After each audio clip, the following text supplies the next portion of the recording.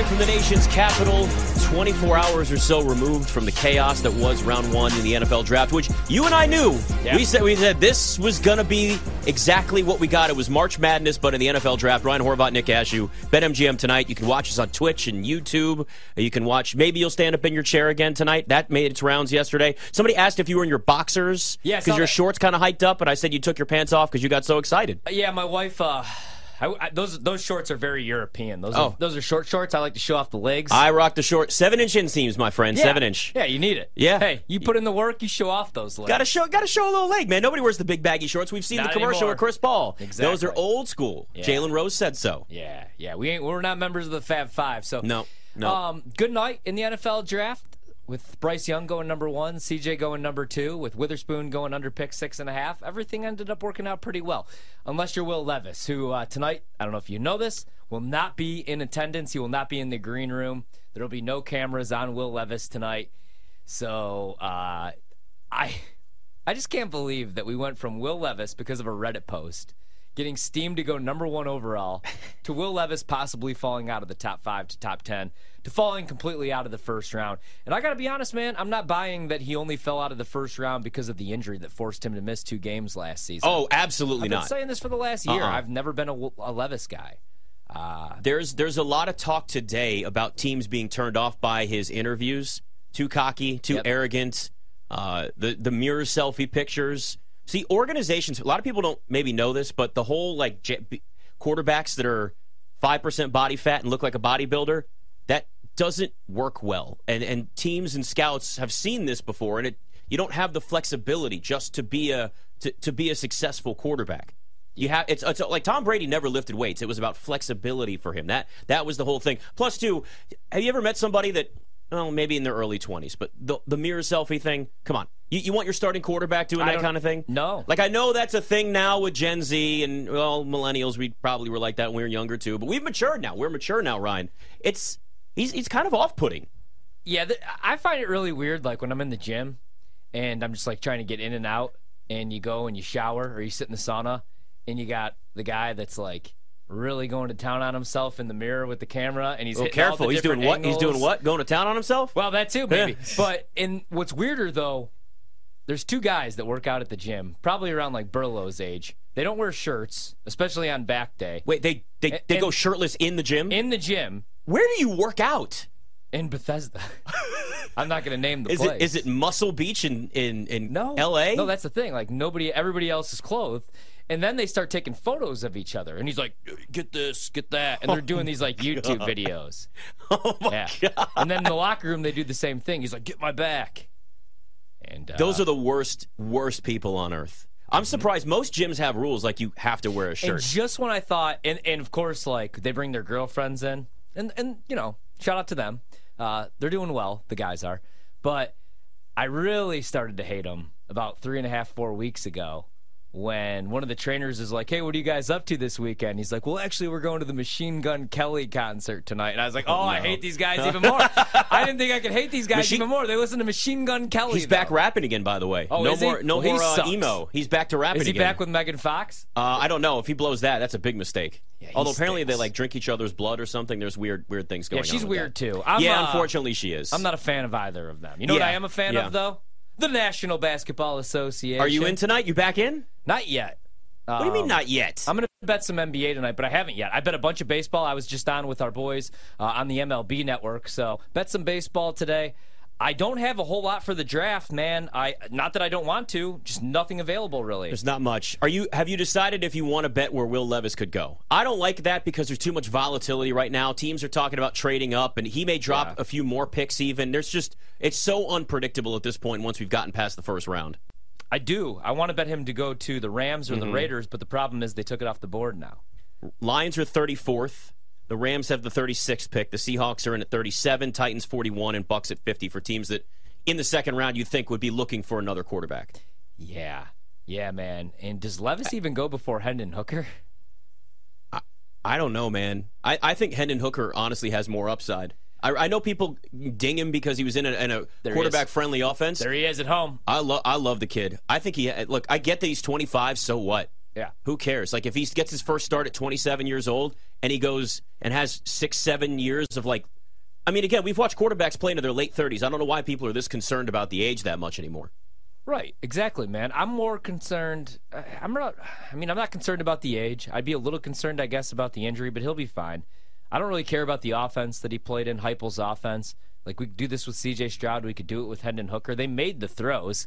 Yeah, you got speedy wide receivers. It's a wide-open offense, but you still have to make the throws. You have to make the right reads. And Hooker was awesome. Huge win over Alabama.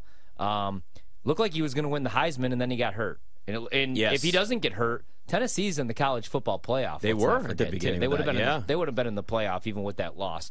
So I don't even know that he goes Levis before Hendon Hooker. I would take Hendon Hooker. I was going to say, if you had the choice, and I would too. I would too. Like, I get the physical gifts, some of the the things that Will Levis can do, but we've seen this with quarterbacks time and time again. Exactly. And look, there's a difference between arrogant and confident. Yeah. Right. Yeah. I want my quarterback confident, but I don't want him arrogant. You know what arrogant is? That's Johnny Manziel. That's Baker Mayfield. Mm-hmm. That's those types of quarterbacks that in the end it becomes about themselves. And after the game, Zach Wilson. Yeah. They don't put any blame on themselves. Everybody else, it's their fault. They're narcissists. You're right. And I want confident like Joe Burrow. Exactly. I want somebody that takes the blame. You have to as a quarterback. That's part of it. It's you. If you lose, it's your fault. If you win, it's everybody else. Because no matter what, the spotlight is on the quarterback. Give the credit to your teammates. Take the blame. That's what a true leader does. And I don't think he's come off as that way. And that's the thing. Anthony Richardson, in all of his interviews with teams, they said he was humble, really wanted to learn, wanted to grow, wanted to get better. He wants to learn. He puts in the work, man. And they both are considered projects, but Anthony Richardson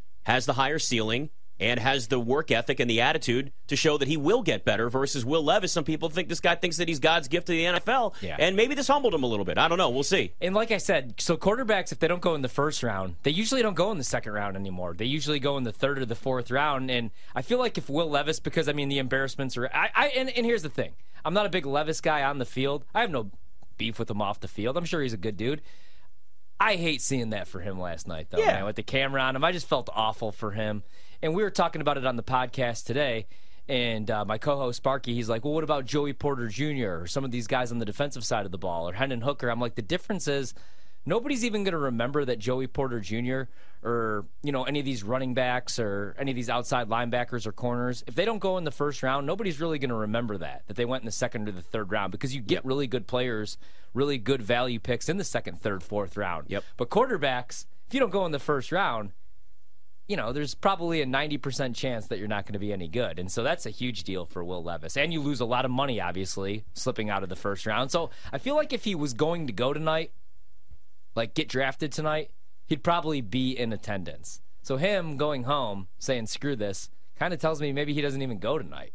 So I stayed away from that market. That the would only be other thing I wild could if he dropped find to the third. Was what position the Dolphins were going to select, and tight end was plus 150. So no draft bets for me tonight, which sucks. Yeah. I keep refreshing, though, hoping that something's going to pop up. I was peeking at some stuff. There's just nothing right now on BetMGM. It's just harder. It's already a hard enough market for these books, right? And for us to try and sit there and gauge things for the first round. But now we're just throwing in more variables and trades and uncertainty, and it's just difficult to even create a market for it. Can I convince you on some NBA bets possibly tonight, though? Yeah, hit me with some NBA. I'll give out some baseball, and then I'll probably...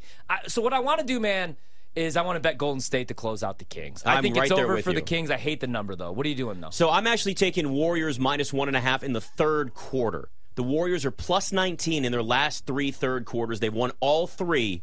And now they've got this rotation going on where Steph is playing almost the entire third quarter. That's when the Warriors really turn it on, is coming out of the locker room in the second half. So literally for the Warriors to just win the third quarter by 2 points, that's all you need. And they've done that the last 3 games. They're plus 19 over the last 3 combined. So I told you this the other night. I've stayed away from full game spreads, and even some of the totals. I've gone quarters and halves, and it's a lot. There are fewer variables in that versus all these ebbs and flows and all these runs where, like, you're watching this teams blow big leads, like your Bucks, unfortunately. Sorry. We've seen this time and time again. Don't get me started on those choke artists. A spread looks in hand. And now, like, they've turned Giannis's post-game presser into this, like, quote, and Nike's using it. You're a 1 seed that lost 2-8. I'm sorry. Go on. No, but you know what?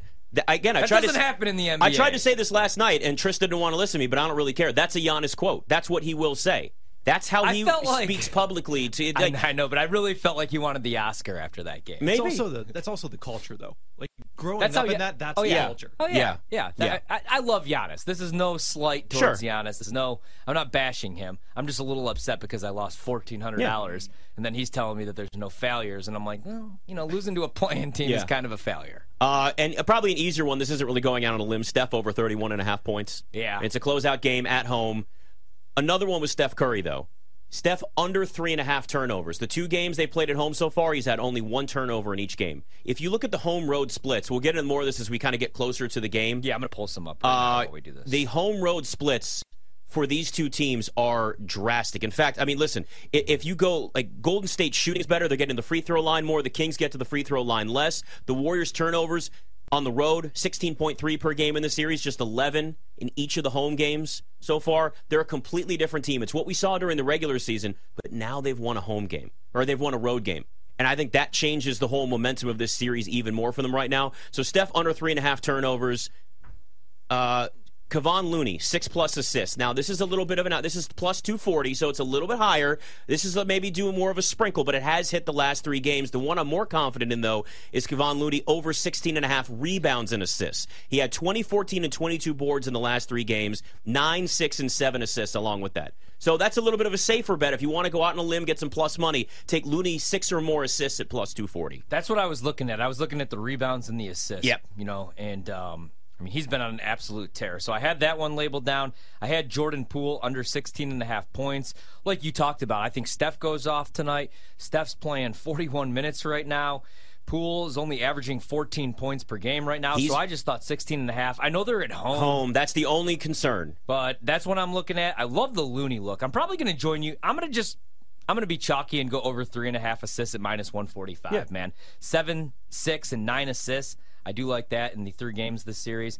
And we're going to play some LeBron props, but we'll save those for a little bit later. I'm definitely going with you. We'll get to those. I don't know if you saw LeBron showed up to the arena 5 hours early today to get work in. Get out! There we go, Velasquez. Sorry, my Cubbies. Some would say the Cubbies are back. Gave this out to my boy Keith and my guy Matt Stryker, who one time wrestled The Undertaker. Now they do a great show, Better's Eye, for the Major League Baseball Network, and it's a BetMGM show, so I'm allowed to go on there. And I gave out the Cubs money line, minus 105. It's Marcus Stroman day. He's 2-2 this season with a 2.17 ERA. He's got 30 Ks over 29 innings of work. Cubs are fun. They could score runs.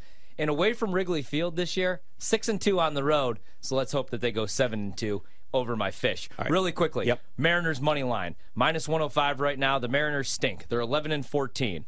They're 25th in Major League Baseball. They're hitting 227 as a team. But tonight, it's Luis Castillo night. They're 4-1 in his 5 starts this season. That one loss came in extra innings, so he was out of that game. Blue Jays are the better team, but the Mariners have been really good against the American League East, actually, the last year. They've won 12 of their last 14 against the division, and it's Manoah going for the Blue Jays tonight. An ERA of 10 in his last 2 home starts. Blue Jays have lost 13 of their last 18 against the AL East, so I love the Mariners tonight. Also like the over in that game. I like the first 5 under 4.5 in Dodgers-Cardinals. That's coming up here. The Dodgers have Dustin May on the mound. He has been dominant against the Cardinals. So Nolan Arenado, hitless in 6 at-bats against May. Paul Goldschmidt, hitless in 3 at-bats. Small sample size, I know, against Dustin May. But the Cardinals lineup tonight, 1 through 9. 2 for 17 against Dustin May with just a double. And he's done a really good job so far this season, limiting homers, keeping the ball in the park. He's only given up 1 homer, actually, this season. So I like his end. And then Jack Flaherty looks healthy finally this season. He's 1-1 with a 1.50 ERA and 5 career starts against the Dodgers. He's only given up 3 earned runs in 18 innings at Dodger Stadium. And the Dodgers lineup tonight, as we refresh, 8 for 42 with 3 homers against them. So love the first 5, under 4.5. I don't like the full game under because bullpens the last week of the season, terrible. So then the other one, Phillies money line plus 125. I know who the Steelers are about to take. The pick is in as the second round has just started. Do you want to know or do you want to see it live, Burlow? As a Steelers fan. Let's go no tip. No tip picks. Okay. No tip picks? I was going to say no, but also we're running up against a break. Well, let him know then. Let him know his team. With pick number 32, technically it's 32, your Pittsburgh Steelers select Joey Porter Jr. That was about it. Is the perfect pick, falling there, keep it in the family. They needed a corner anyway. It makes so much sense. I wanted Washington to draft him. Yeah. But, I mean listen, we still got our corner, so I'm fine with it. I should have played that, man. Yep. Damn it! Why wasn't that on the board? Come on. Broderick We Jones knew and they were JPJ. going Here we go. corner. It made so much sense.